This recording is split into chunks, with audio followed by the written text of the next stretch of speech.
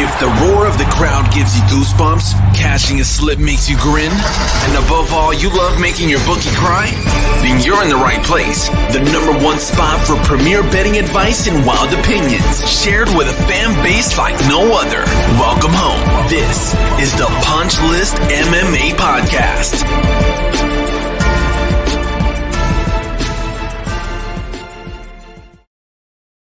Oh, here we are. We spent a week away, but we're back now. It is me, as always, Dale. I don't know why I introduce myself every episode. 3-4 years into this, I still cannot figure out how to start my own show by introducing yourself every time. I guess in case you get new listeners, but I don't think that's the case anymore. Anyway, doesn't matter. We do have somebody worth introducing tonight. We do have the man known as Johnny K. He is available everywhere at JohnnyKpicks on the tweeters and the YouTubes and all that kind of stuff. But he's here tonight. He's super sharp. I'm super dull. So we're hoping that we can get some winning bets for you guys. Johnny, how you doing, buddy? How are you? I am doing great. Thank you for having me on the show. And elephant in the room, I am sorry that I called you Dave on Twitter. I wanted to throw that out there. I still feel bad about that. That was totally an autocorrect mistake that I did not. And yeah, I'm still feeling a little embarrassed about that. So here's the thing. Having, obviously I have this name. My phone took a long time to recognize me as me. It auto-corrected Dave every time I tried to type in my name. And then it still changes my last name to Lion every time. So every time I put in my last name, it changes it to Lion. Even though I've had, iTunes and Apple products for the better part of a decade and some change now, it will not recognize my last name. So I used to be Dave Lyon, and now I am Dale Lyon. So yeah, awesome. I got to bust your balls because, I get Daryl all the time.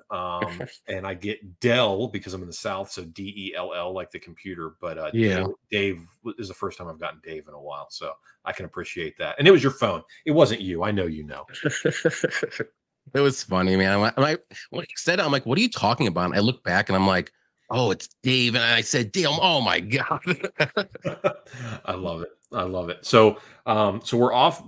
We had an off week last week and now we're back. Memorial Day was yesterday. And then, we had Memorial Day weekend. Did you do anything for the weekend? Did you have any Memorial Day, festivities planned that you participated in? Me and the wife, we went to her relatives and we had a little cookout, had some fun there, drank some beer, and other than that, we just kind of hung out around the house, laid outside in the sun. It was nice where we were at up in Northwest Indiana for once. So yeah, we got some sun, and yeah, that's really about it. We just had a little relaxing weekend, nothing super crazy. What about you? Much of the same. Just kind of hung out. I did some I did some lamb on the I did some lamb on the Traeger, and then did some ribs another day, and then we just kind of hung out, spent some time with the kiddos, and then I don't know about you guys, but schools are just wrapping up here in the South. So we're officially, kicking off summer as of today. So I'm pretty excited about it. So. Nice. I'm a big lamb guy. This is a big lamb household. Yeah, I am half Greek. Okay. And my wife is full Serbian, so we love lamb and we eat it literally like as much as possible. No way. Oh, dude, I had no idea. That's awesome. Well, you're not allowed to ask people what they are anymore. Apparently people get upset by that. So I appreciate you dropping the half Greek. No problem. I mean, everyone always thought that I was like Latino or like Puerto Rican or something like that. And I'm like, no, I'm Greek, man. Oh, cool. I might not look like it, but no, I mean, I love the Puerto Rican thing too. Yeah. There's a little bit of, I can see that. All right. Okay.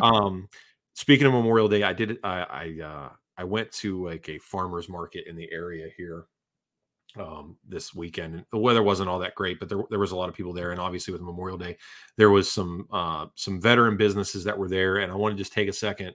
I don't want to say I sat down because we were standing, but I chatted with a guy named Phil for a while this weekend. And Phil runs a program called Warrior WOD.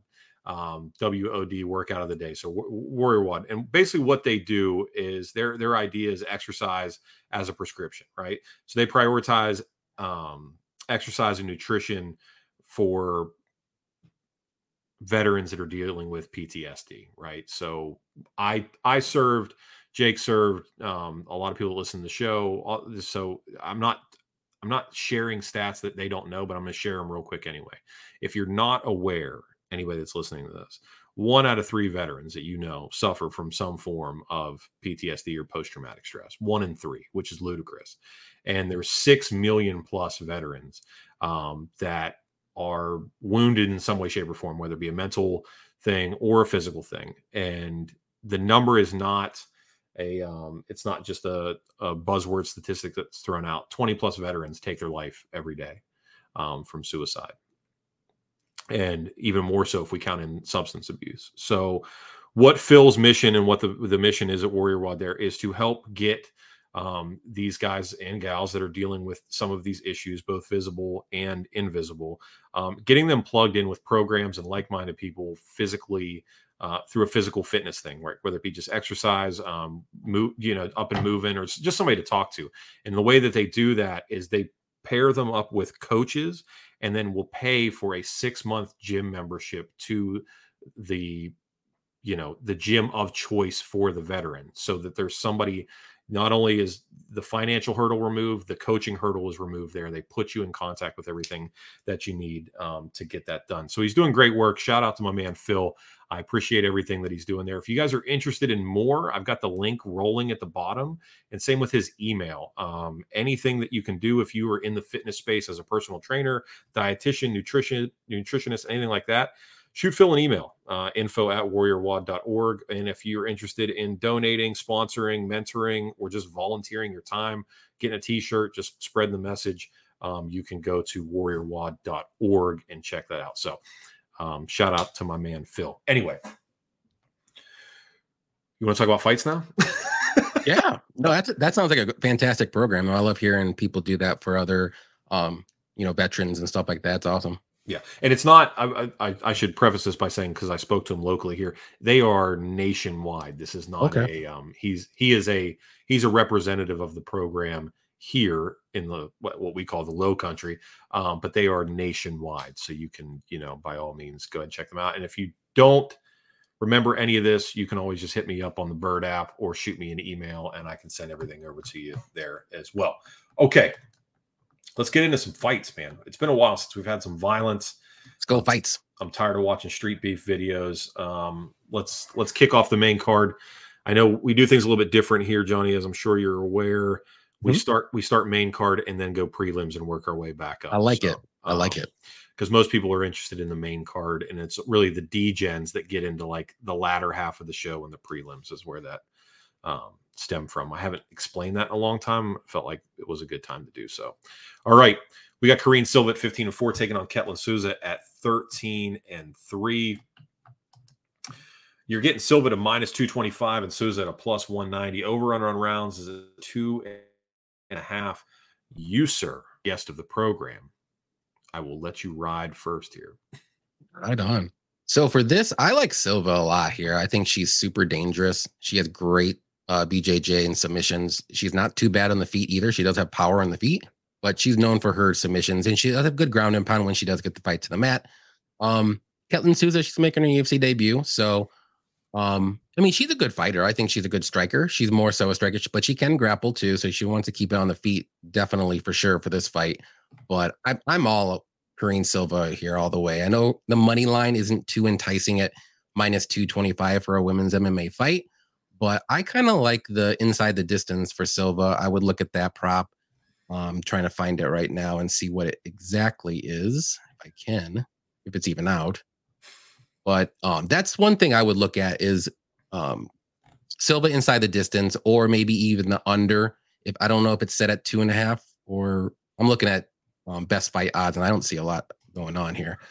But yeah, they don't have much right now. They don't have much going on. So if under 2.5, I like that for sure too. That's how I would play this one. I would stay away from the money lines unless you like Souza, but I like Silva, and I like the inside the distance prop the best out of the bunch. Well, I'm just going to be honest with you here. You know me, and anybody that listens to the show knows me well enough to know there's only a handful of women on the planet Earth that I think deserve minus 225 lines, and Corinne Silva ain't one of them. So UFC debut or not, Ketlin Souza is getting a little bit of action here now. I will say this: I'm a big nickname guy, because I'm all about science here. I'm a real so Corinne is killer. So Corinne the Killer Silva, right? And I know you said Correct. you're half Greek. There's no chance that the other half of you is Brazilian, is it? No, it's not. Okay. It is like German, Irish, all that good stuff. Gotcha. So Ketlin Souza is Esquintadina. Do you have any idea what this means? No, I do not, but I can look it up. I need to know what this is. But if it's better than Killer, then it's an automatic win. But no, here's the thing, right? Souza's big. She's real big. We have like some equally sized women here, and to be honest with you, plus 190 women's fight. I just lean into it. We last event, women's science did not hit, which kind of broke my heart. That being said, we're due.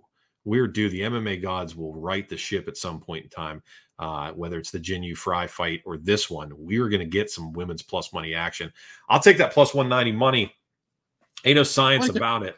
I'm not going to go into the ground and pound this, that, and the other. I will say Silva outside of round one gets interesting because she's very explosive, very fast, twitchy in round one. Round two and beyond, things might get a little dicey, if you will. So give me Souza.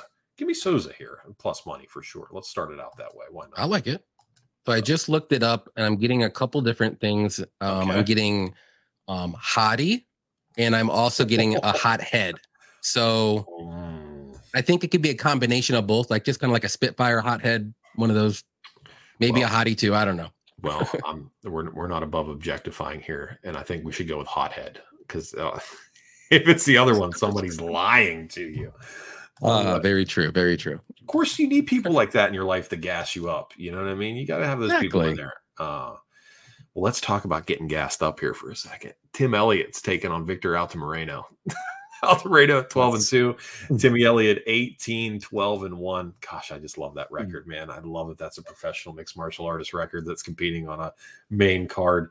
There's a couple of records like that on this card. I know. I'm a big fan. Tim Elliott minus 175. Altamirano plus 150. Over on rounds at 2.5. I'm going to breeze through this one real quick. We've talked about Tim Elliott last week. Those of you that are unaware, there's some high drama in the Tim Elliott life.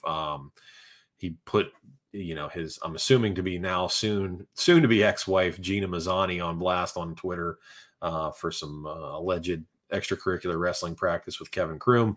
And he's coming into this fight, says he's looking for a knockout. Now, historically speaking, if you're Tim Elliott, you overperform against guys that are supposed to just run right through you, and you underperform against guys you're supposed to run right through. Another way to put that would be you play down to your competition. This is an instance like that. I don't necessarily know that we get divorced Dern mythical fighter status 2 weeks in a row. Tim Elliott has never shown himself to be capable of great violence and tenacity. He's more just kind of awkward and weird and just wants to, and he engages in a fight. He never flicks the gear into frat bro blackout mode where he's just inconsolably angry. So I think it's all pomp and circumstance. I think he's going to come down and fight down to Victor Altamirano's level here. I'm very nervous for the people that are heavy Tim Elliott, which I know you're not heavy Tim Elliott, but I know you like him in this spot. So I'm not going to bury the lead for you here, but I'm personally just throwing a note of caution out here. This would not be a fight that I play based on the fact that I don't like divorces. I don't like kids. I don't like, or new kids. I don't like new tattoos, new haircuts. And I don't like revengey style fights like this. So this is probably a no play for me. I'd lean Tim Elliott. Go for it. Yeah, I'm on the Tim Elliott train here. I think that little extra motivation is going to give him that little boost. And as you put it fantastically, Like he's one of those fighters where he just doesn't really have that like finishing ability. He's really awkward with his fights. He does little dirty tricks here and there. But I think there's a mission on this fight, and he has all the motivation in the world to do it. He's going to try to get this guy out of there in 3 rounds.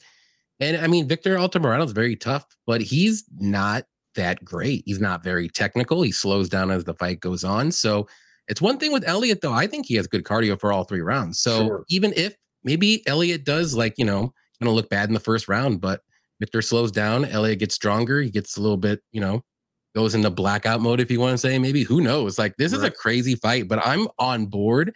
I'm not betting against a man that had that it happened, like stuff like that happened to him. I will never bet against somebody. Don't want to do it, and I wouldn't. So I'll put my money on him, though. That's what I did.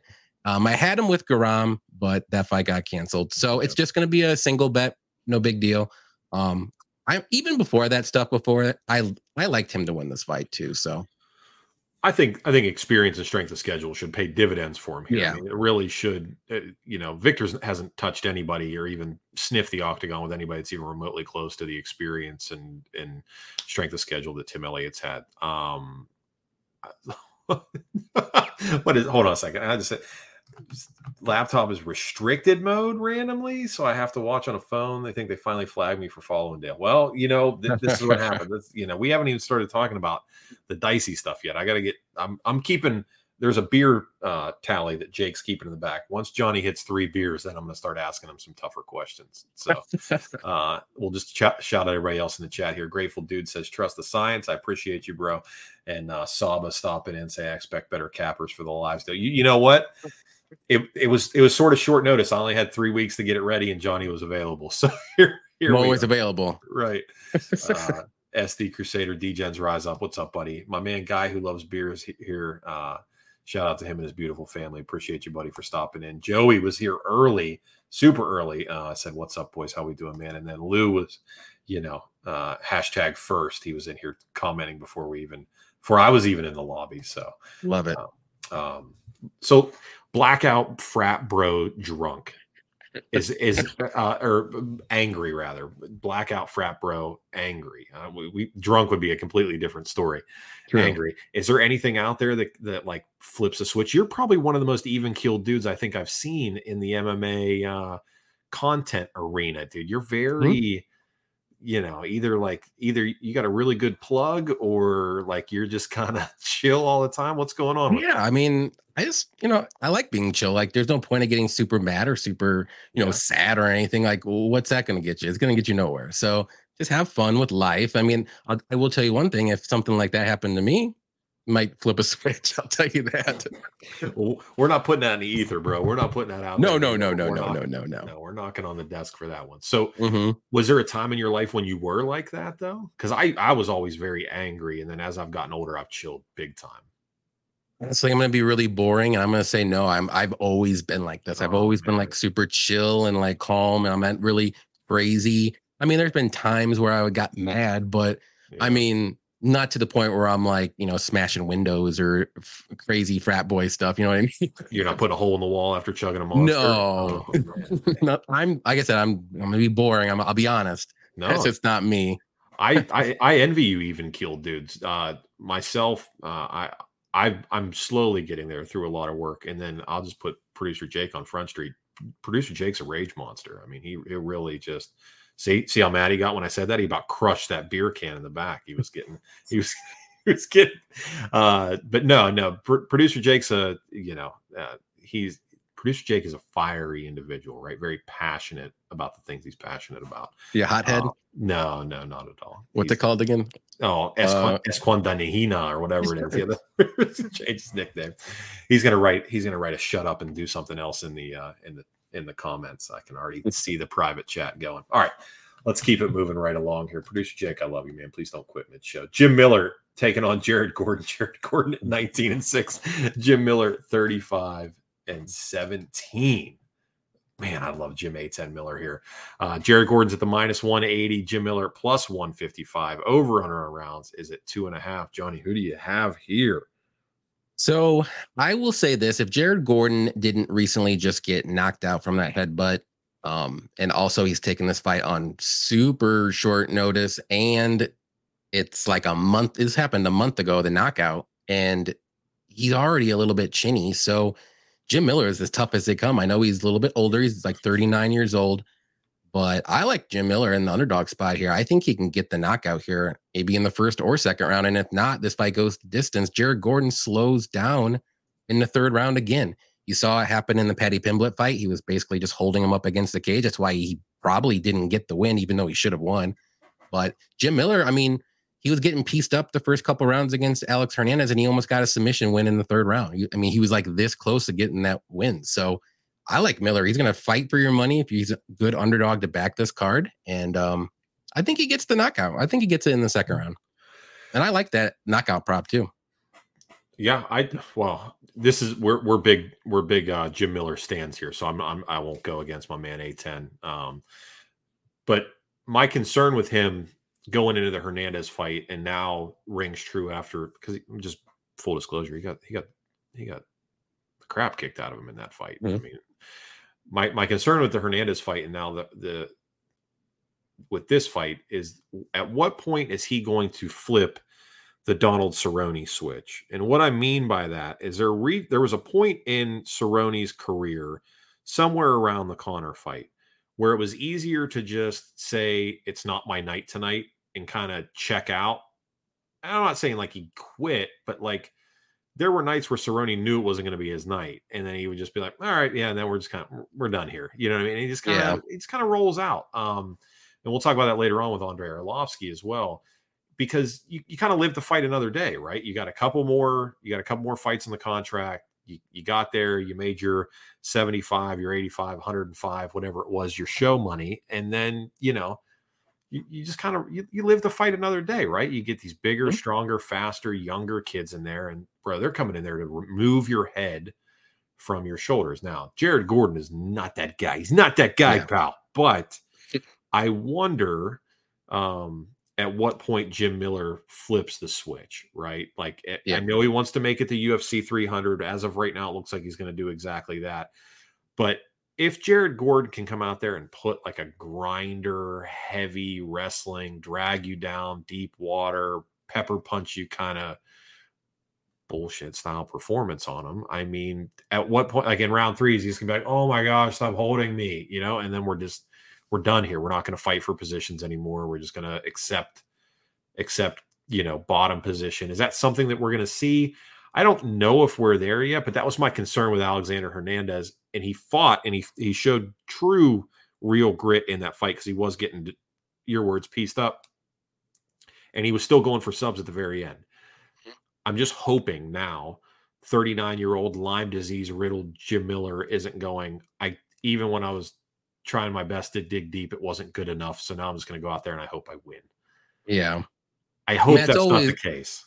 That's always something to worry about. I tell you that any fighter that's like, 36, 37 and up, I always think about that. I'm like, are they finally going to flip the switch? Are they going to, like, is this the fight where they're going to look their age, if you want to say, and this could be it, but I don't think so. I think he's still going strong. Like the last fight, like you said, it really proved to me that he still wants to be in there. He still wants to fight, and he's not going to just give up and call it a day. And he was bleeding the whole fight too, and he didn't care.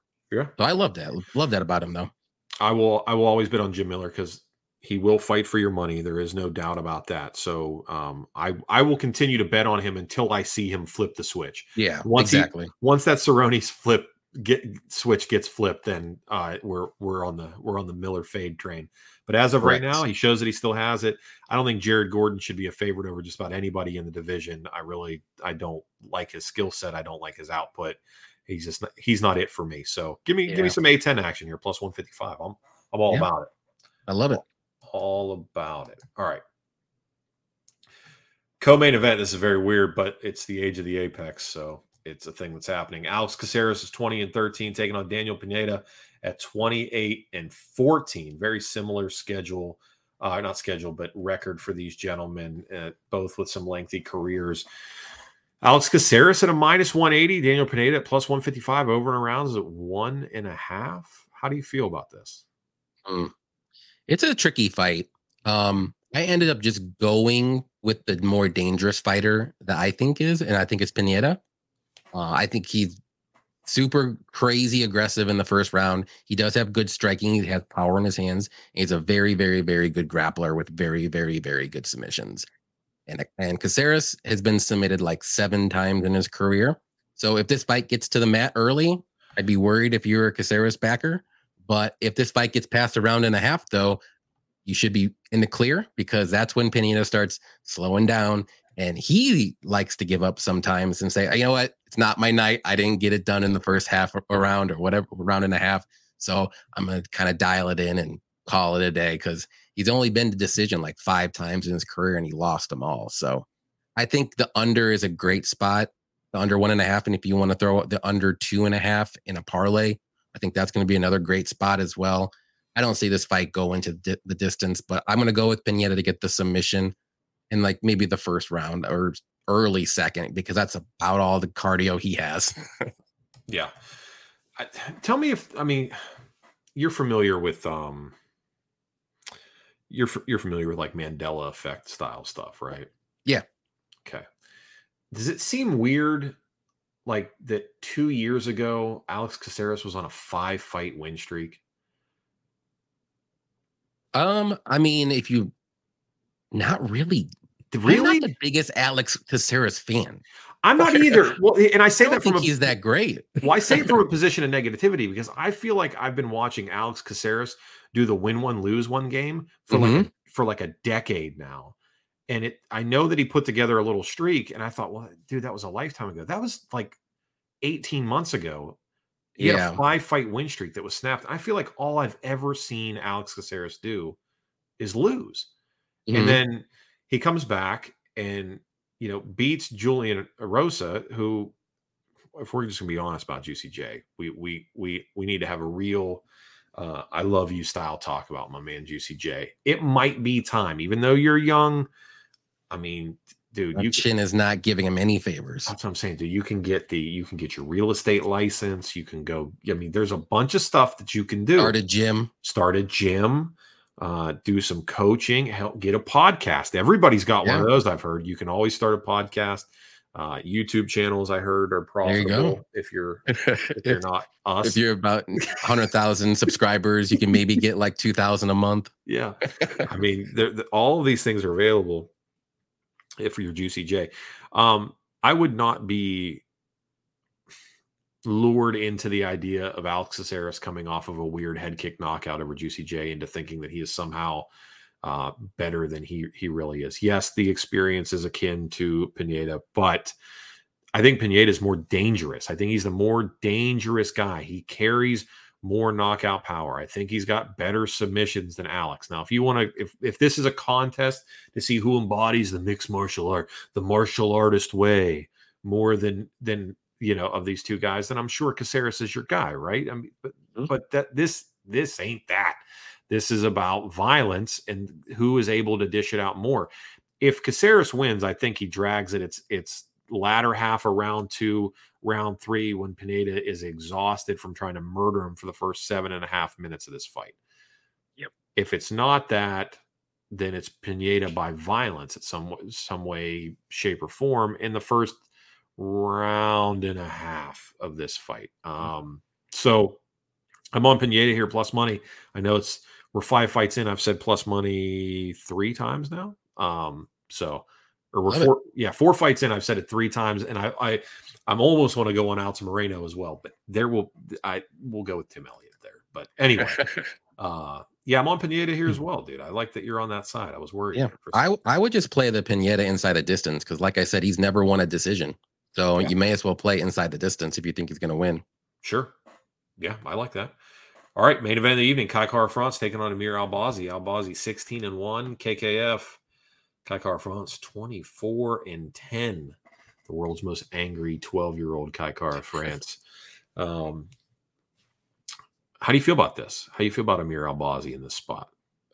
I think he's really good. He's a very good fighter, and he's very dangerous. But if you really look back at his last 3-4 fights, not good. Like, he's fighting bottom tier flyweights, and he's ranked. I mean, he's ranked number 7 now. I mean, how did he get up that high, beating these lower ranked guys that probably weren't even ranked at the time for sure? But I don't want to take anything away from him. He's very good, but this is definitely going to be the hardest fight for him for sure. And Kai Kara France is no joke. He has very good takedown defense. He's got very good defensive grappling and submissions. So he already shown us that in multiple fights that he can survive if he gets taken down. And I think he's the better striker, even though it's going to be a little bit close on the feet. I do like him a little bit more on the feet, though.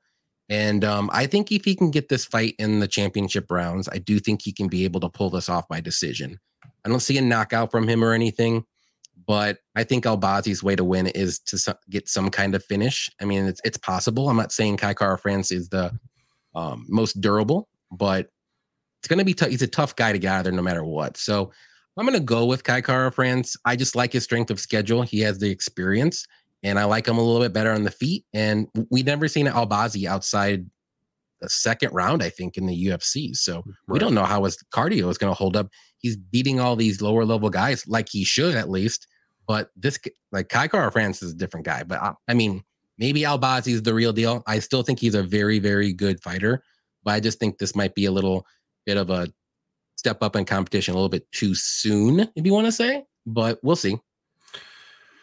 You're a connoisseur of the MMA content universe. What do you feel if you had to pretend you're somebody else for a moment, if you can? What do you think the buzz will be about Albazi towards Kai Kara France? This, like, everybody always has like some take that they think is real. Like, this is a really hot take. This is an angle that you should really look at. What do you feel like it is for this fight? What do you think everybody is going to say, or everybody is saying? That's a good question. I think that it's really split from everything that I've seen on YouTube. Either they like Kai Kara France, like I said, with the good takedown defense, and he can keep it on the feet, and that's where he's going to win. Or I've seen people like, I like Albazi. He's dangerous. He's really he has very good grappling. He can get a submission off, like he can jump on his back, this and that. So to me, I just feel like the Albazi side's more finish dependent, and I think Kai Kara France is more like decision, stay safe, and that's the sides that I'm seeing. But yeah, it's 50-50. Like, I see people on both sides, and that's why the lines literally pick them. I like where you're at here, because this is what. So I try very hard. For a long time, I would listen to everybody's stuff, right, and then we would record on Tuesdays. And then by then, like, Anakin Florian and some other people had already put content out. And I realized I'm like not doing my show. I'm like talking like John Anik as opposed to doing my show. And I hate stealing other people's stuff. So I've made a real effort to not. That's why I like that you do your stuff on Thursdays, because then I can watch it and you don't mess with any of my stuff. But like Cody and Patrick and all these people that put their stuff out super early in the week, it's like I can't watch your stuff until after the fact. But anyway.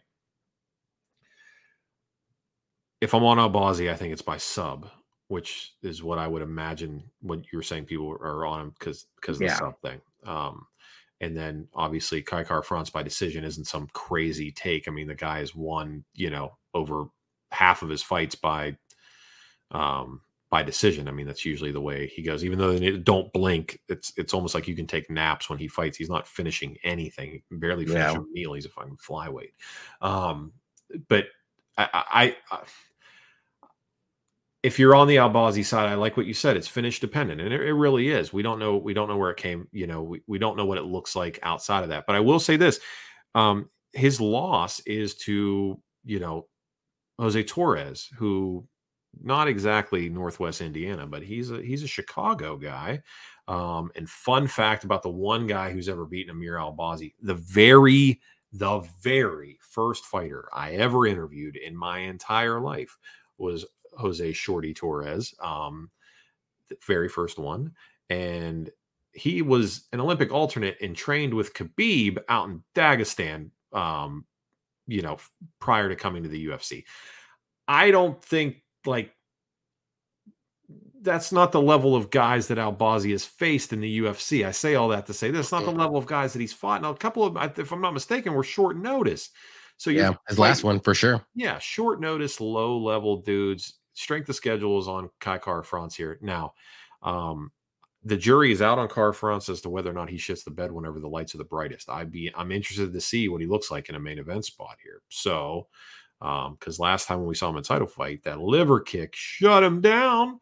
So that was it for that. I'm on Kai Car France here, but ever so slightly.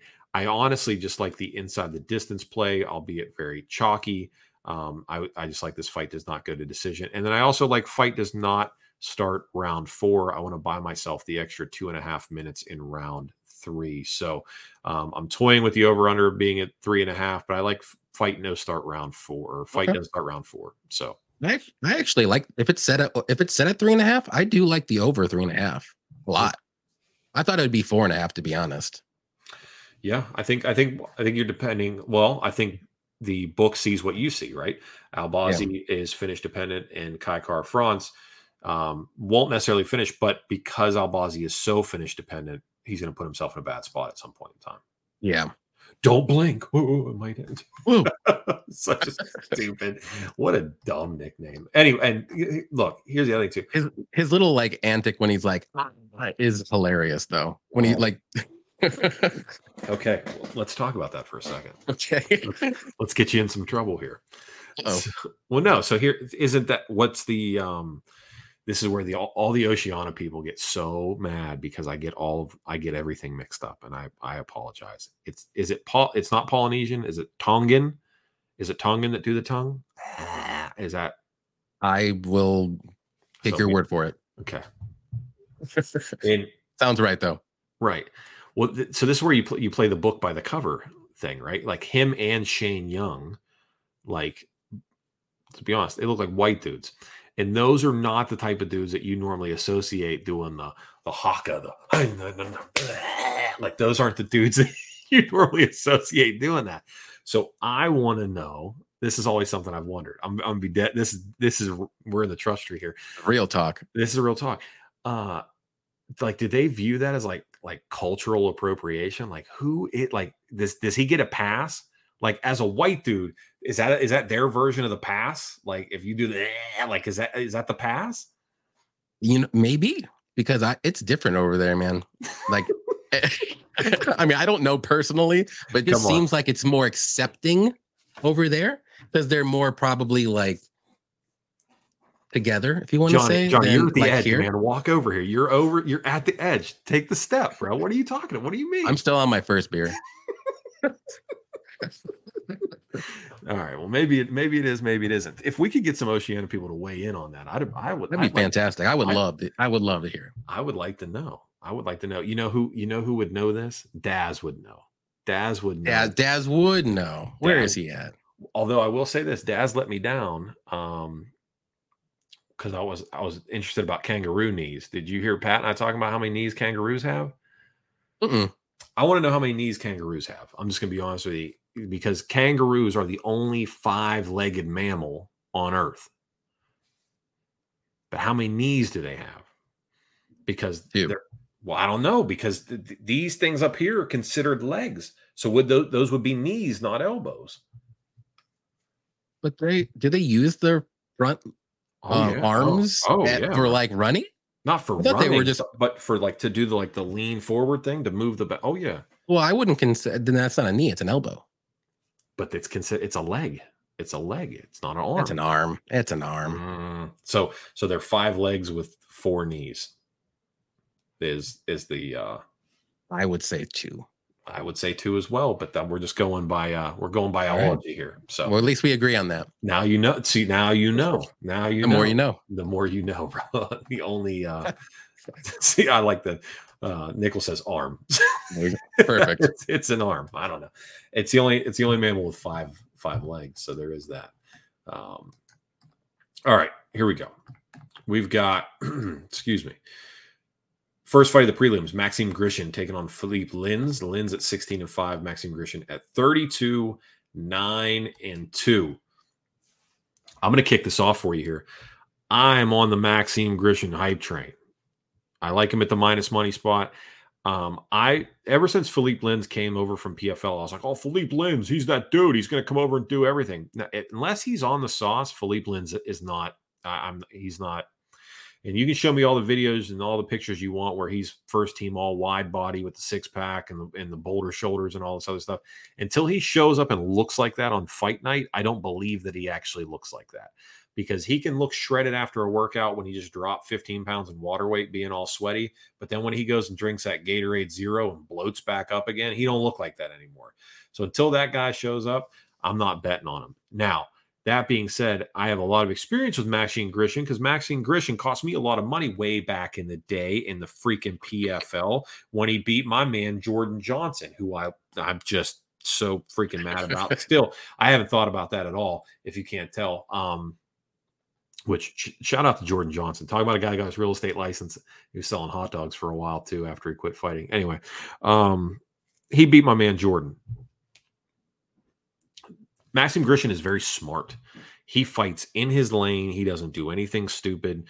Even if it means like when he has to take a risk to win a fight, he won't do it. He is robotic in his approach to the game, in the sense that he will just literally come out and give you that workman-like 9-to-5 reliable pickup truck performance. Give me Maxime Grishin here at minus 128. I like him in the spot. Philippe Lins, like I said, unless he's juiced to the gills, he's not winning any fights. He's going to come out and kickbox Maxime. That's fine. Grishin will just literally push him up against the cage and drag him into deep water and hold on him and make him carry that weight. Talking about a dude that fought a lot of his career at heavyweight. So this 205 thing, he feels long, limber, but he's got the strength of a heavyweight man. Yeah, I'm on the Grishin side as well. I see a lot of people on Lins, and I get it to a certain point, but I mean, we can't just say that Lins is the most technical of guys. Yeah, he might have the better grappling in this matchup, but does he use it anymore? Not really. He had to use it a little bit against Prachnio, I'm sorry, but those guys were gassed out in the third minute of the first round, so they had to do something. They couldn't throw any more punches. So, and then he won against OSP, which it's like saying you beat Jason Witt. Like, that doesn't mean anything. Sorry, Jason, if you're listening. But yeah, I think Maxim, very good technical striking. He always throws good jabs and straights, good kickboxer, good leg kicks. Lins is just more of a wild and crazy, I'm going to try to brawl and knock you out in the first couple minutes. And if I don't, then he's in trouble. Like, what's he going to do? Because like you said, Maxim is very patient. He can weather the storm, and then he can pick you apart for 3 rounds or get a knockout. So I like Grishin a lot, and I'm just waiting for this line because I didn't like it at first. It was like minus 180 or so. Yes. I saw a lot of people jumping on Lins at like plus 150, 140, 130, all the way down to like plus 115 where it's at, or maybe even lower. But I'm going to watch it. I think more money is going to come in on Lins. I think that's like the Twitter underdog of the week, and I might jump on it if it gets really close to a pick 'em. It's close right now, and I'm really tempted. But I'm gonna try to hold off a couple more days and see where it's at, though. But I like Grishin to win. I'll say by knockout. Yeah, I like Grishin here. And to go back to what we talked about with the Cerrone switch, Philippe Lins will check out of a fight too. Listen, I go on my way. I'm out. Also, any person that's fought Marcin Prachnio, you have to take that fight with a grain of salt, because there isn't enough money on earth to convince me that Prachnio and William Knight, that fight wasn't a fixed fight.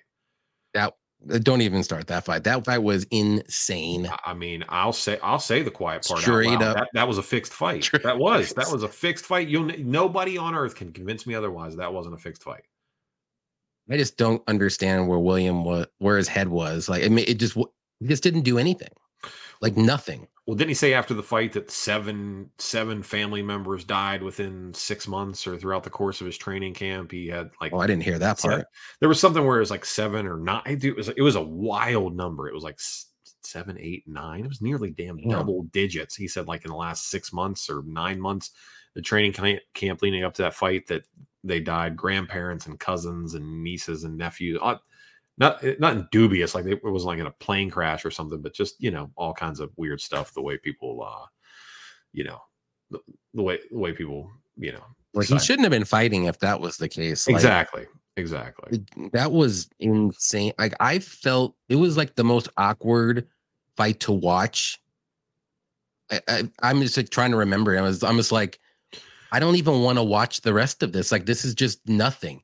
Like no one's doing nothing. It's all leg kicks that Marcin's doing, and no one's trying to win the fight. Like I would just call it a draw and get him out of there and kick them both out of the UFC.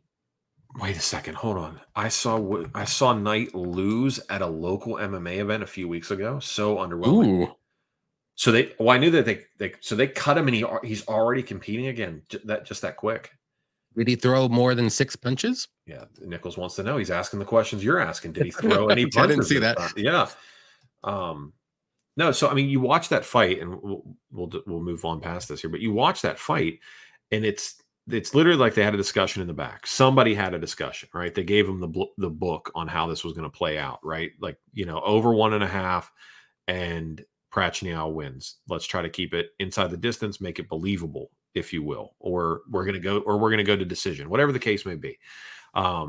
You guys decide once you get in there. And Knight goes out there and literally just freeze frames, takes all the leg kicks, right? And then when he was getting hit, it was almost like he was reacting like he was going to try to sell it more than what was happening. And then when Prachnio, like towards the end of round 1 into round 2, like they had to, if the script was for them to make it to decision, it was like he was getting mad when Prachnio was like throwing potential fight ending thing, like the high kicks or the flurries of punches against the thing. He would like look at him like, what are you like? Why are you trying to do this to me? They're like, bro, you can't convince me this ain't this. That's true. I'll have to go back and watch it and relive the awkwardness of that fight. Cause yeah. Shout out Patrick Patrickson here. What's up, buddy? What up, Patty? What's going on, man? And then Matty T in here. So, fellas, long time no live for Toby. Listen, I'm going to talk about my man Tobler here for a second because he got me on something. I need to talk to you about this, right? Because I see you're drinking beer, and you and I are of similar ages. So Tobler and a few other guys have been pushing this. I don't know if I'm saying it right now. Kefir on me, which is like so. The big push is this microbiome. Are you familiar with these terms? If I'm already breezing past, let me know. The first word kefir, it kind of sounds familiar, but I'm not 100%. I don't know what you're talking about. 100%. Okay. Maybe I do. All right. So I'm sure you've seen me retweet it, but there's another podcast I listen to called the Warhorse Podcast, and shout out to my man Andrew Edwards and Tobler. They're all big on this whole microbiome thing. Basically, all the bacteria in your gut and on your body and all this stuff is basically what keeps you alive and can turn you into superhuman. As you know, I've said the last few times, this last year, I've been sick more than I've ever been in my entire life. Well, Tobler, comes up to me and he's like, "You got your gut's all screwed up. You got to get your gut bacteria in order," which makes no sense to me. Bacteria, why would I want any of this other, but you can buy a kefir, which is like basically milk / yogurt that's infused with bacteria already, but it's supposed to be the good bacteria, and it's supposed to help regulate your stomach and get your whole system back in order. So I've been drinking this stuff for like 2 weeks now. It makes me really gassy. Where do you get that at? I just got it at the grocery store. Just go into the dairy section. It's just chilling, man. It's just right there. So okay, I'll have to check it out. I mean, if you can drink like sour yogurt, this is for you. It's not that's tough. It ain't great, but I'm gonna be honest. In my life, this is not the worst thing I've ever had to drink. So, so I ain't scared. You know what I mean? Fair enough. But yeah. So we'll see if it plays out a little bit. But I went out for had some margaritas last night, and I had a lot of margaritas last night, and then this morning decided to do my old kefir, glass, and bro, tequila and lime and uncultured milk. When I tell you my stomach has been a nightmare today, trust and believe that my stomach has been a nightmare all day today. So I think it forces some lifestyle changes on you. So I don't think tequila, as long as I'm on the kefir regimen, I don't know if tequila's in the works for your boy anymore. Yeah, I'm not a big tequila guy. I'm more of a bourbon guy. But yeah. Yeah, it's because you win more bets than I do. So I need the cheap Mexican tequila. You can afford the bourbon, bro. I ain't got that kind of budget. Just enough to get that bourbon. That's all I get. Yeah. That's all my money's gone. Yeah, I can't even do Cuervo anymore. I know Jose Cuervo, man. I got his cousin Rogerio Gonzalez. That's Raul Cuervo. Raul Cuervo. Cuervo. Yeah, and then he says kombucha is the bombest, dude. I can't do kombucha. I'll drink the yogurt. I can't do kombucha. That's like vinegar, man. I can't do it. Have you had any of this stuff? Do you know any of these? I've had kombucha. It's all right. It's all right. I'm not the biggest fan of it either. Yeah, it's not it. That's not it for me. It's almost like it's like ouzo. Oh, you yeah. ever had ouzo? Yeah. If you like black licorice, it's right up your alley. Yeah. Oh man, ouzo, and then absinthe as well as black licorice. Oh, gosh, I can't, man. Oh, back when my grandparents were alive, still, we had a camp. I'm just story time real quick. We had a camp. They had a camp, a hunting camp out in the mountains of Pennsylvania, and I went there with my one military buddy. Shout out Brian, and him and I drank an entire bottle of absinthe together. Now, this is the heart of black bear country, and we're up there, and we drank an entire bottle of absinthe. And then my grandparents, they had a spring came out of the mountain that they were on. It was like a mile down the road, but we didn't know in what direction. So him and I are literally wandering around in the woods in black bear country, a bottle of absinthe deep between the two of us, wandering around looking for a spring in the side of a mountain, so we could get some ice cold spring water to drink. We did end up finding it though. We did find it, and we did drink from the mother's teat, and it was wonderful, man. It was good. It's good times. So sounds amazing. Huh. Yeah, if you've never done it, if you've never gotten hammered and walked around the woods in bear country, you should do it. All right, let's get on. Dangerous, very dangerous. Luan Lacerda at 12-2, taking on Damon Blackshear at 12-5-1. Blackshear is the underdog here, and we're getting Lacerda back at the plus 148, 150 mark. Over on rounds 2.5. Where do you land on this one? So this is another close fight for me. I think both guys are really good. They're really good grapplers. Both are dangerous on the mat. But I think where the fight is going to take place, actually, in this fight, is going to be on the feet. I think both guys are going to respect each other's grappling and wrestling. And I think it's going to play out on the feet. Unless someone gets hurt or in trouble or anything like that, they might shoot for a takedown. But I ever so slightly lean Lacerda here. I like his striking a little bit more. I think he throws a little bit more volume. And I know he can be a little wild at times, a little too aggressive, so he can be countered and stuff like that. But I don't think Blackshear is like super, has all like the knockout shot. So I don't think anything crazy is going to happen on the feet. It would be interesting to see them grapple, but I just feel like it's not going to go to the mat at all for some reason. It's going to be like they both going to respect each other. And then there's going to be a striking fight. Like when two wrestlers fight, it's just going to be a striking fight instead. When you think you're going to see all this wrestling, and it's not. But if that's the case, though, I like Lacerda. I think this is a very close fight. I'm not betting this fight one way or another. But I think it's so close, though. It's so close. I don't even know what else to say because I was going back and forth on this one a lot. But I'm just going to ever so slightly lean Lacerda. Yeah. I'm on the opposite side of this. I lean Blackshear here, and I was on him against this fight against Basharat. I thought he'd come in, put in that gritty, dogged performance, which he did. He did. I don't think the judges respected the effort the way that they should with the scorecards, but I digress. I'm not advocating that he won the fight. I just thought the cards were a little disrespectful. Anyway, I think he comes in, and I agree with the assessment that it'll be standing, but I think that's for round one. I think round one it's standing. I think if you're Blackshear, the idea that you approach this is you want to wear some of the danger out of Lacerda. You want to work him into a lather. You want to get him punching. You want to try to get a feel for his timing. And then once you're slippery enough, once he's slippery enough, once you know that he doesn't have the strength of 1,000 suns as far as squeezes go, then you start timing those overhands and you're shooting for shots, and you're timing your entries, and you're looking for single and double legs to try to get them up against the cage and then drag them down, move into, take the back, mat return, and you want to wear him down in round two. And then in round three, you want to make him desperate so that way you can get a more dominant position, potentially put him on his back, and then just, I don't say hold him, but be in the driver's seat, if you will. I don't see this fight finishing. If you're on the finishing side, I would lean Lacerda, but I think Blackshear comes out and he just puts on a gritty, dogged, I think it'll be wrestle heavy. I'm pushing back on the stand up, but I think it's wrestle heavy from round 2 and beyond. But I think round 1, his idea is going to be get the timing, see what the entries are, see, get the distance, and then in round 2 and 3, we pick it up and ramp it into the grappling approach. So, yeah, I do like the over 2.5 in this fight, though. Both guys are super tough. Yeah, absolutely. And they have cardio for 3 rounds too. They're not going to give up or anything like that. Yeah. All right, Jinh Yu Frey at 11-8, taking on Elise Reed at 6-3.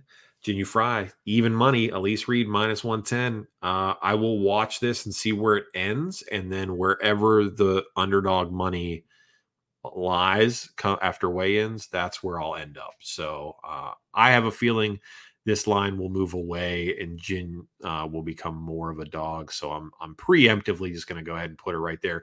Jinh Yu Frey, unless she's getting knocked out, fights in a style that's very hard for judges to score, which puts her in a position to potentially win split decisions. She doesn't finish anybody. She's literally going to be there.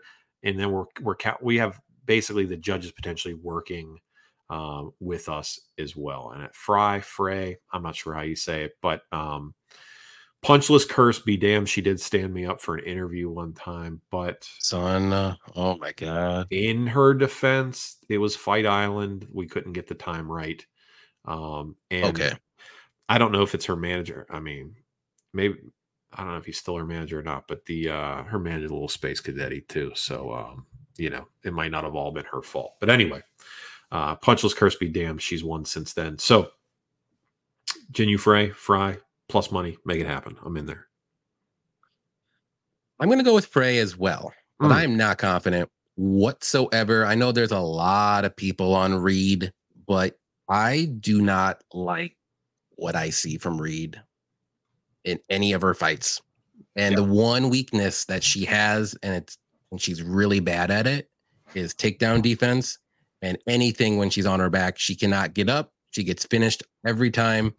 And I honestly think if Frey can just shoot a takedown, I think she could win this fight and even get a finish. But she's going to have to do that. That's the problem. Right. And she's done it before. She just hasn't done it lately. Yeah. But if this is going to be a stand-up fight, it's going to be super close. And it's probably going to go on the Reed side. But I'm just going with, like you say, MMA, women's MMA math. You always just pick the underdog. Why not? This is such a close fight, and I'm not going to bet it whatsoever. So I'm going to go with Frey. I just think if she can get this fight to the mat, she's going to have a better shot to win. And Elise isn't going to do it. So right. So let me ask you this: we've been talking about the mental thing. We've mentioned age a lot, which is not the way where I thought this was going to go. But Jin just turned 38 years old. Right? She's lost. Problem. She's lost 2 in a row. Yeah. As just not even from an aggression standpoint, but just men to men here. And I don't think there's any ladies that listen to the show anymore. As you get older, things just slow down. Shit that used to fire you up doesn't always necessarily fire you up anymore. And I wonder what level of aggression a 38-year-old woman losing 2 in a row, who still works for a full-time job outside of being a fighter, by the way. Jin is a nurse. True. So, you're living that nurse life. Then you're going to the gym and training. You're 38. The success that you realized in Invicta and other promotions has not translated to the UFC. Are we going to hit that second gear? Like, are we going to drop this thing down and go pedal to the floor here? I don't necessarily know that she can. I just think that Elise Reed isn't very good. So I was going to say, I am going to counter you with this. I don't think Elise Reed is UFC material. I don't think Elise Reed's very good. Yes. So I think the loser of this fight is probably opening up a roster spot. Yeah. I would say Frey more so. Yeah, probably, because Reed has been going win-loss. But man, I mean, She should. I'm surprised she beat Corey McKenna. But Corey McKenna froze for the first 2 rounds. Then she figured out, oh, this is what I need. I forgot I was fighting. Reese That didn't fight beat was crazy. McKenna.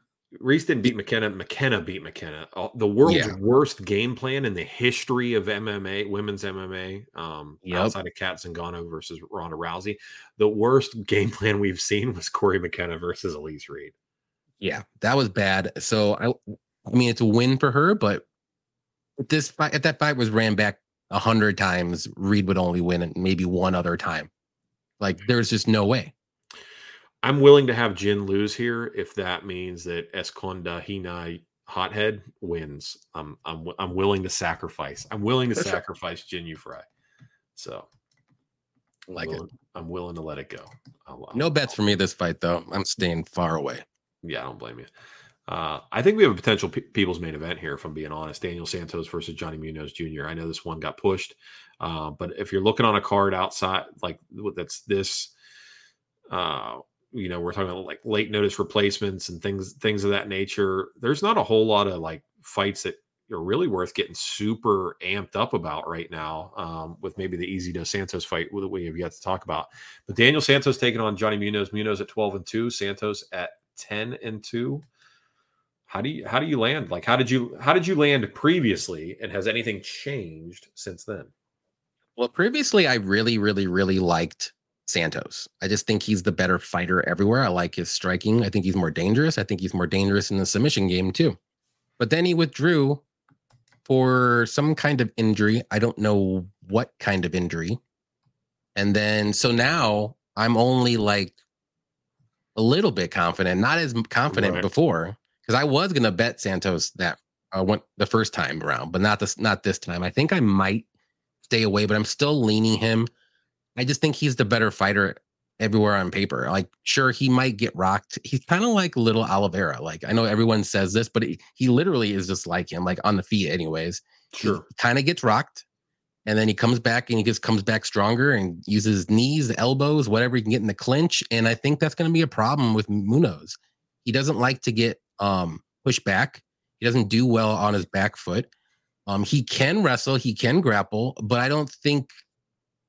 just think Santos's grappling is going to be better if he gets his fight to the mat. So it's just, for me, I just think Munoz needs to land something really good and maybe just hope to God that he can get on top of him and then the ref can stop, because I don't see him winning this fight, because I think Santos should like smother him like in the second or third round and then get either a club and sub or a knockout. So I like Santos, but I'm just not super confident like I was last time, because I don't know about this injury or why he pulled out. So that's always a red flag for me.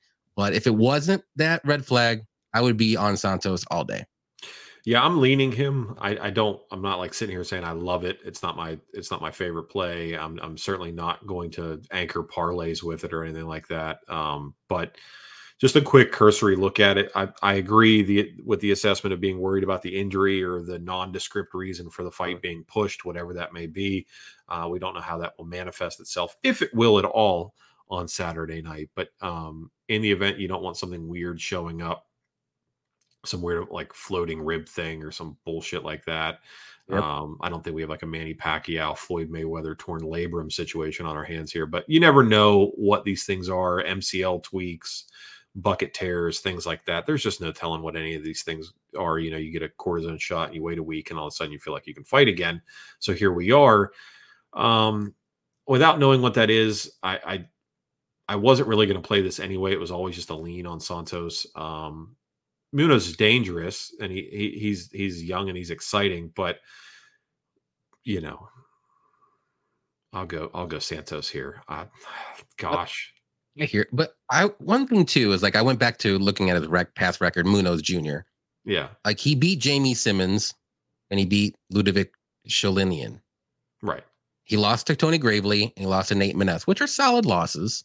Yeah.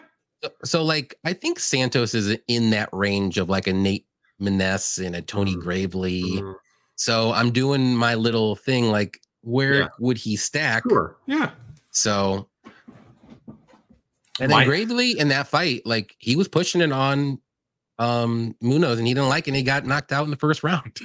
Yeah, I very rarely bet against Tony Gravely. I However you love want to say it. Gravely though. Yeah, I love him. yeah, he's a cash cow. Now, to put my conspiracy hat on for a second here, I think Beneil I love Dariush it. is going to beat Charles Oliveira, All and right, I got to end the show right now. I think Dariush is going to beat Charles Oliveira, and I don't. I'm just saying, like, is Santos losing could be part of the precursor, like the first domino to fall, and blonde-haired Oliveira Brazilian horse meat camp coming to an end.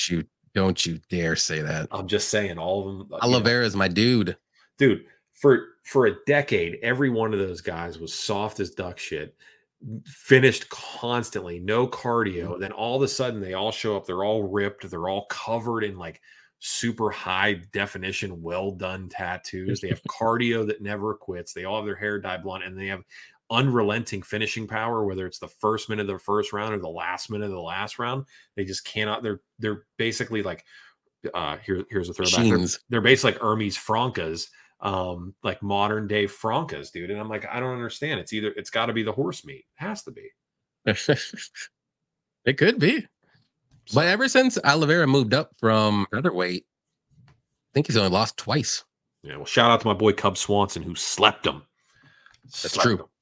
I will always. He was not doing well in the featherweight division. I will say that. I mean, all I'm saying, when he made weight, MMA math, Cub Swanson was lightweight champ for a brief period of time.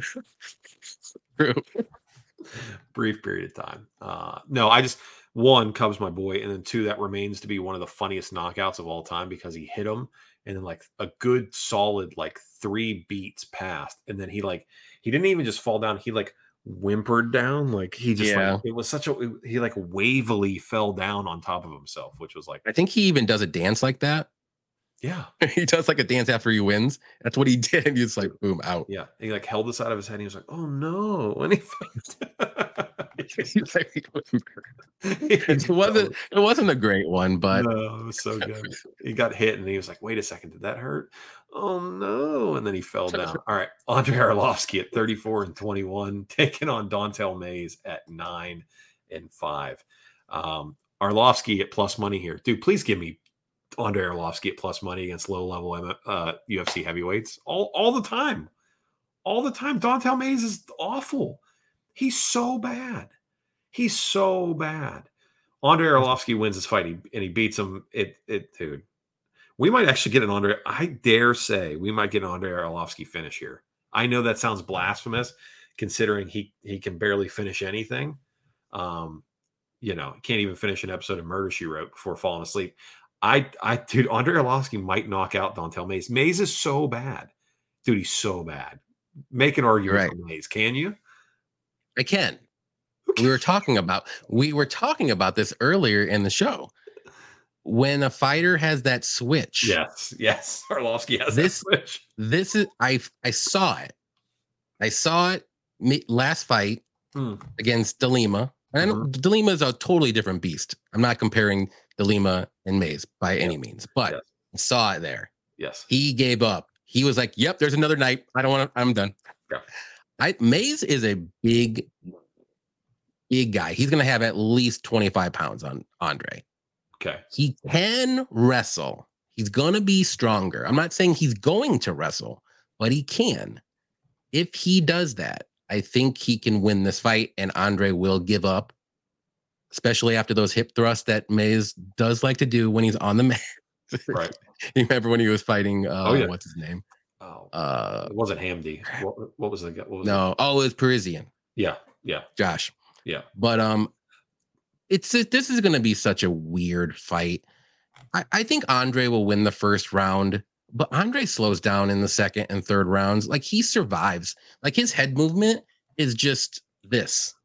Like, his arms are nowhere. You don't see his arms because they're down by his knees. Like, he doesn't have the defense anymore. He doesn't have the cardio. I'm not saying Mays has amazing cardio, but if Mays can just implement a takedown around, or maybe just 2 takedowns in the whole fight, I think he could win this fight. It's going to go to decision, though. I don't see a knockout or anything, but I do think Mays could win this fight. I did pick him because I did see Andre. I just think he's done. I think he's there for a paycheck. Not to be mean, he makes a lot of money now, like probably over $100,000 just to show up. It's $350.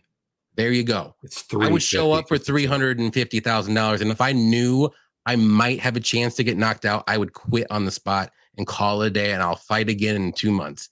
Mays is fighting for his UFC career right now. If he loses, he's out. Like, he lost to Sakai, and Sakai's out. Yeah. Think about that. This guy's out if he doesn't beat Andre Arlovski. So he has something to fight for here. I'm not betting him to win this fight. No. I would probably bet on Arlovski, but staying away. I just think Mays has a path to victory here. Will he win? We don't know. I get it. I saw it too. More so for me, the Cerrone switch was the Tom Aspinall fight. Oh yeah, that was another same thing that happened kind of. As soon as Aspinall grabbed his neck, he was like oh yeah, kind of like a Jan Blachowicz and Glover thing. Like as soon as it was like right here, he's like, nope, I'm out. Yeah, and then his last fight too, we saw that. But I don't think Don'Tale Mayes is a submission threat at all. So well, he has a couple on his resume. Give him a little credit. Okay, but so, I don't think so either. He's not taking Andre Arlovski down. He's not moving to his back. And he's not rear naked choking. But he's going to have 25 pounds on him at least, and he's way taller and bigger. I totally get what you're saying. But there was a man. I'm just thinking logically. There was a man many moons ago that existed with similar measurements by the name of Tim the Maniac Silva. And Andre Arlovski dispatched him with the quickness. Yes. Guy that was much taller, much bigger. Like, what, 15 years ago? Doesn't matter. The Maniac remembers. I remember. No. Andre, the idea of Arlovski being chinny, we got to throw that out, right? He had a stretch where he was getting his bell rung, but Rosenstrike was the last one to knock him out, and that was what, 3 years ago, something like that. I mean, you can probably say DeLima, but it was a club and sub technically. Right. Since then, we're 5-2. I mean, the dude wins fights. He's that guy. I've said this before. This is a recycled material. He's that old guy when you go to the gym and play basketball that can't play great defense, that isn't going to get rebounds, but he's always in the right spot on the court. And like from 15 feet out on the wings, he will bank shot you till your fucking eyes fall out of your head. He's that guy. He's that guy.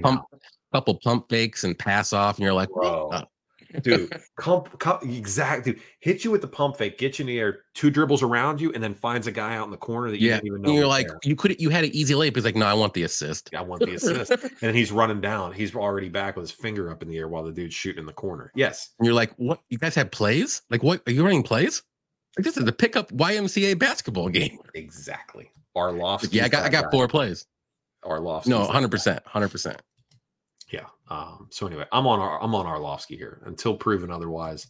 I don't blame you. I don't blame anybody here, but I'm going to go with Mays. Like I just think he needs to win or he's out. Yeah. All right. We've got 3 fights left.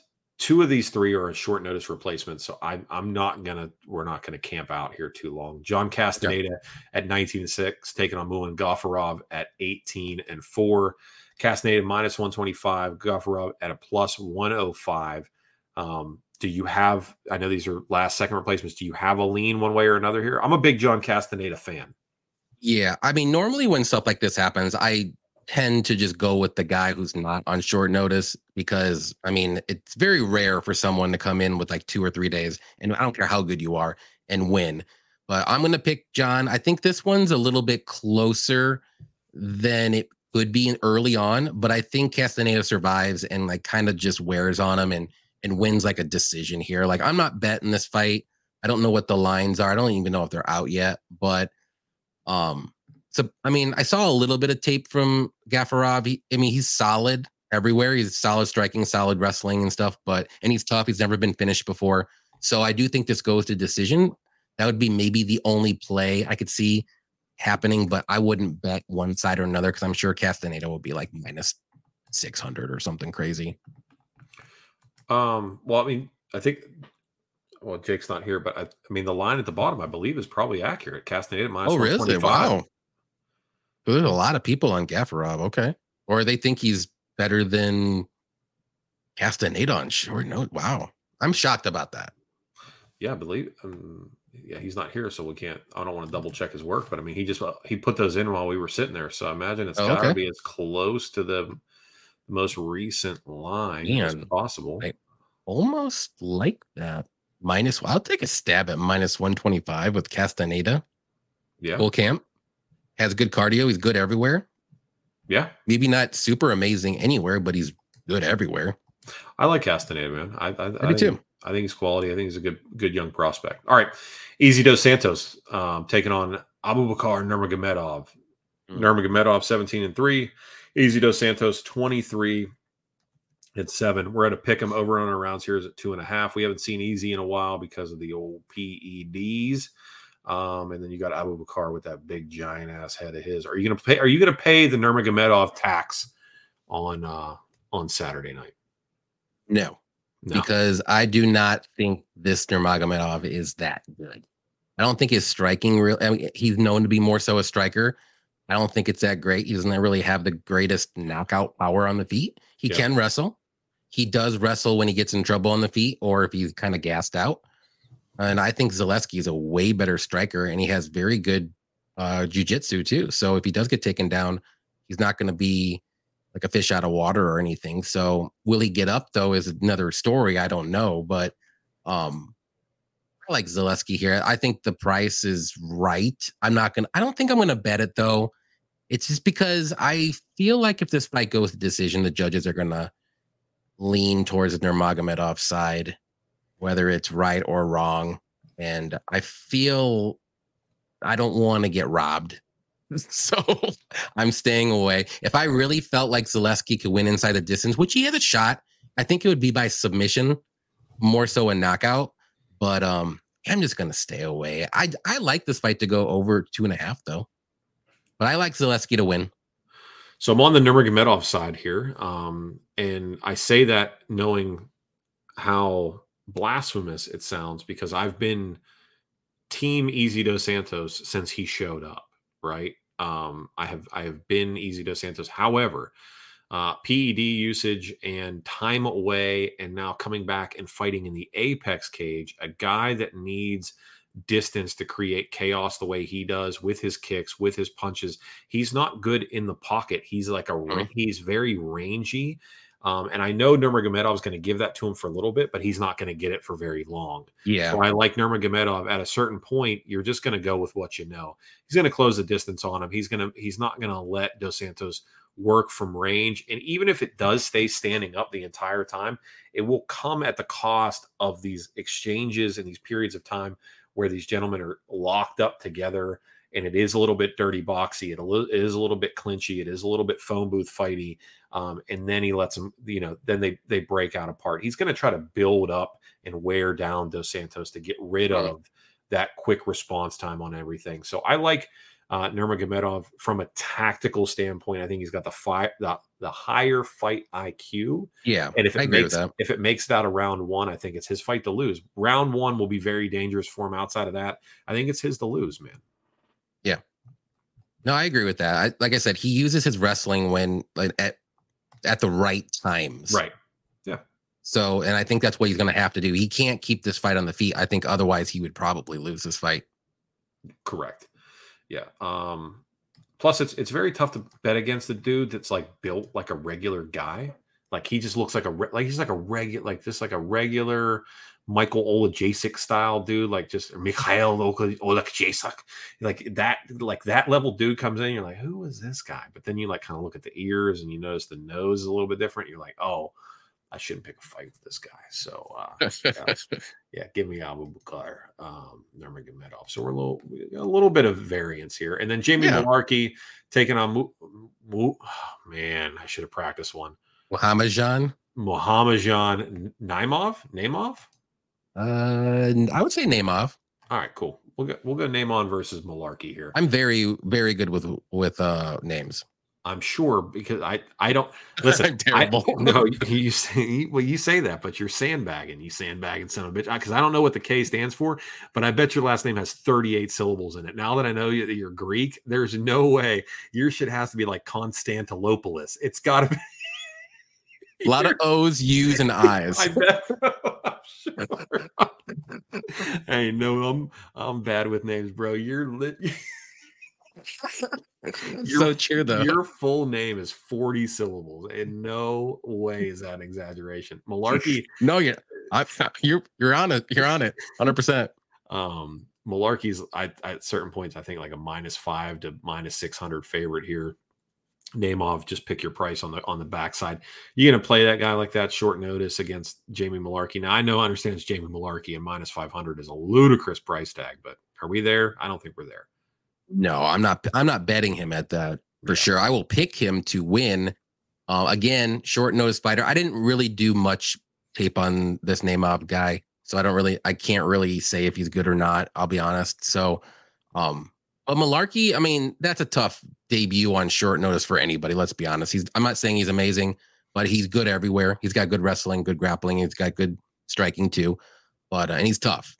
He has good cardio. So like he's good everywhere, but he's just not amazing. He's one of those guys. So Naimov's going to have a little bit of a tough night, I think. I mean, I'll do some tape study just to double check and see if there's a little bit of an angle for his plus money. But if not, Malarkey will probably win. Like last time Malarkey fought somebody on short notice, he looked amazing. And this guy was supposed to be some kind of world beater on the regional scene. So right. Give me Malarkey. Okay. Who is now that we finish those up? This isn't gospel truth. You don't have to hold it. You don't have to like die on this hill. Who do you think the favorite most likely to shit the bed is this weekend? Ooh, good question. Let me see. The favorite most likely to shit the bed. Oh, I mean, I'm gonna go with one of the underdogs that I like, and I'm gonna say Alex Caceres. Oh, got to be one of the favorites. Which one of the? It is a favorite. Okay.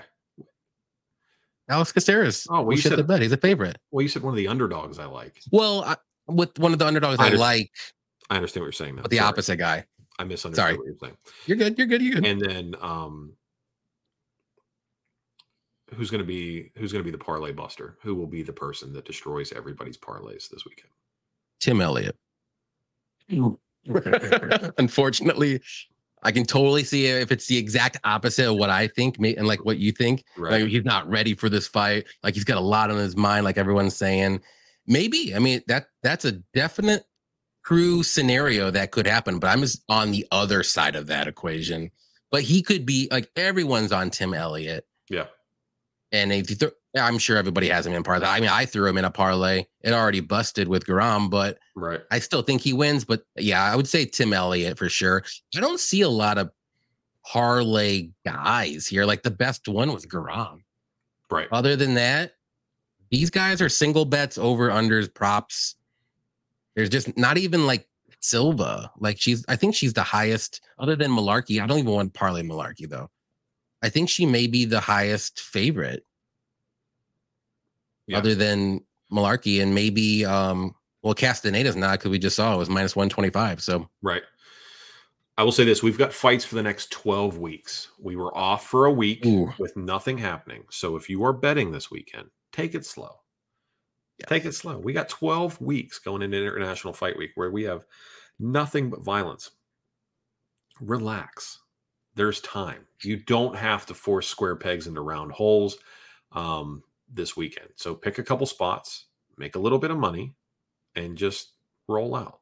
But I want to sprinkle 9 round 3 knockout props. I mean, if that's what, listen, it's your money. Ultimately, I don't do that. Ultimately, all of you're all grown ass men. You can figure it out, so do what you want to do. But anyway, I digress. Ask you one more question, and I'll cut you loose, man. All right. We were talking about beforehand. You got that super sweet rollback desk, which I'm a fan. And underneath that rollback, you said that there were books and other various sundry items. Right. This is a bird and a book podcast. Are you a reader? Yes. Okay. It's mainly fiction. Perfect. Is it? Wait a second. So wait. I have to stare. I have to hold on a second. I have to, now that I know this, I have to try to read you as a person okay. because it's a fiction thing. Now you said fiction, but you said it with a little bit of hesitation. So I would venture to say that you are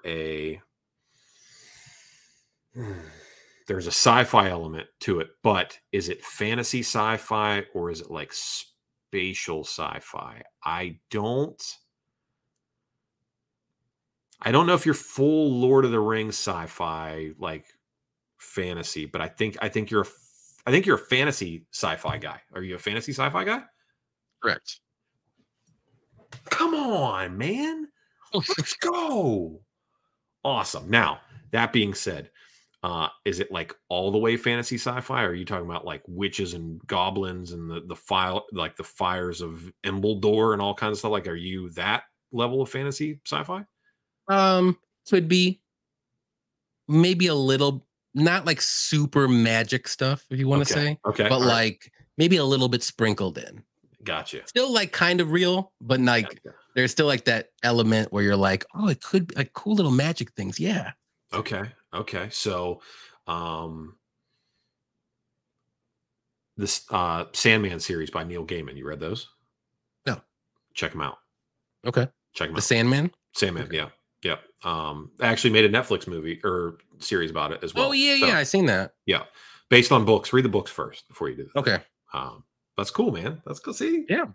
Well, I'll just say I read the Game of Thrones books. Obviously, that's not no brainer for anybody. And then also the Witcher books are fantastic as well. Yeah, if you're into that, I like those. They're really easy reads. And I tried getting in the Wheel of Time. It's a lot of books. It's a lot. Yeah. But I watched the show and like that's fine. It gets a little too crazy for me. I love it, man. I love it. I it's like a weird bar trick, but I love trying to like peg people down on stuff. So I'm just not really into this like space stuff. Yeah. I can't get into it. Yeah. It takes a certain type of person. Yeah. I think forest magic's a little bit easier for most people. I played a lot of Warcraft, World of Warcraft when I was younger, in my younger days. So that's like my style right there. Boom. Right. I got it. Oh man, I love it. Dude. That's so good. Well, tons of World of Warcraft. I got 17,000 hours in that game. Multiple characters and everything. Like my 20s were gone. Yeah. Well, listen, I appreciate you coming on the show. I mean, I watch enough of your stuff. You don't get into yourself a lot on your show. So I appreciate you kind of peeling back the curtain a little bit and letting people know. And then, maybe somebody, hopefully nobody from your audience sees this and then comes over and tries to give you shit on your show about it. But if I'm totally fine with that. I know you're totally we've already established you're like super chill. So it doesn't even matter. I invite like trolls coming on our shows. It's fun. I have fun. Yeah. I have fun with it. Tell people about your show. Tell people where they can find you if they're not familiar with you. Keep in mind, audio is the big platform here. So tell people where they can listen to you and where they can find you. Well, thank you for having me on on your show. You can find me at JohnnyKpicks on YouTube, Instagram, or Twitter. I put out my picks videos and predictions videos. Try to do it on Sundays or Mondays. And I do a live stream with Blood Money MMA Bets Cody on Thursday nights. That's usually the live stream night that I always do live streams on. And if anyone else wants me to come on their show, I'm more than happy to. That's why I'm here. Always love doing live streams. I think it's fun. I like hanging out with everybody and just talking and kind of letting loose of like having fun. Yeah. So, and that's basically me. That's all I do. If you're an audio only person, which most of you are, it's Johnny K and it's Johnny with an H. So you're at HNN. So just correct. So it's okay. Right. Well, you get people on there like John J-O, J-H-J or J-H-O-N-N-Y. Yeah, brother, all kinds of different folks out there. Yeah. It's 2023, man. You can spell that name with a Z right now. People will be like, oh, fair enough. Fair enough. I'm just thinking back to the old school days. Yeah. So yeah, you guys can check out Johnny anywhere and highly recommend his program. It's fantastic. Him and Cody do a great job. And then all your stuff, you do a great job with your stuff. You are like, as far as like the YouTube thumbnails go and all that kind of stuff, you're the man. You get it all done. You got like a close-up picture, you pointing to the shit, you're doing all the stuff, and you got the surprise face and all that stuff. You are like the thumbnail guru, bro. You got it all down. I'm trying to keep up with the times. All these younger kids are doing all that stuff, so I got to mimic them. Bro, I'm telling you, man, you're really trying to keep it. Hey, listen, I'll keep you honest. If I start hearing you use some young people slang, I'm gonna bust. Oh yeah, call me out. Call me out right away. Yeah. I'll be like, ooh, my bad. Well, listen, man, I appreciate you coming on. Thank you so much for your time, guys. Yeah, thank you for having me. Feel free if you don't already. I mean, everybody in the world subscribes to Johnny on YouTube anyway. But if you don't, hit him up over at JohnnyKpicks on YouTube, and then be sure to like, subscribe, and share this episode with everybody. Even if you don't like them, feel free to share with your enemies as well as the people that you love. And producer Jake, this is the time where I give you the nod. I'm going to say goodbye.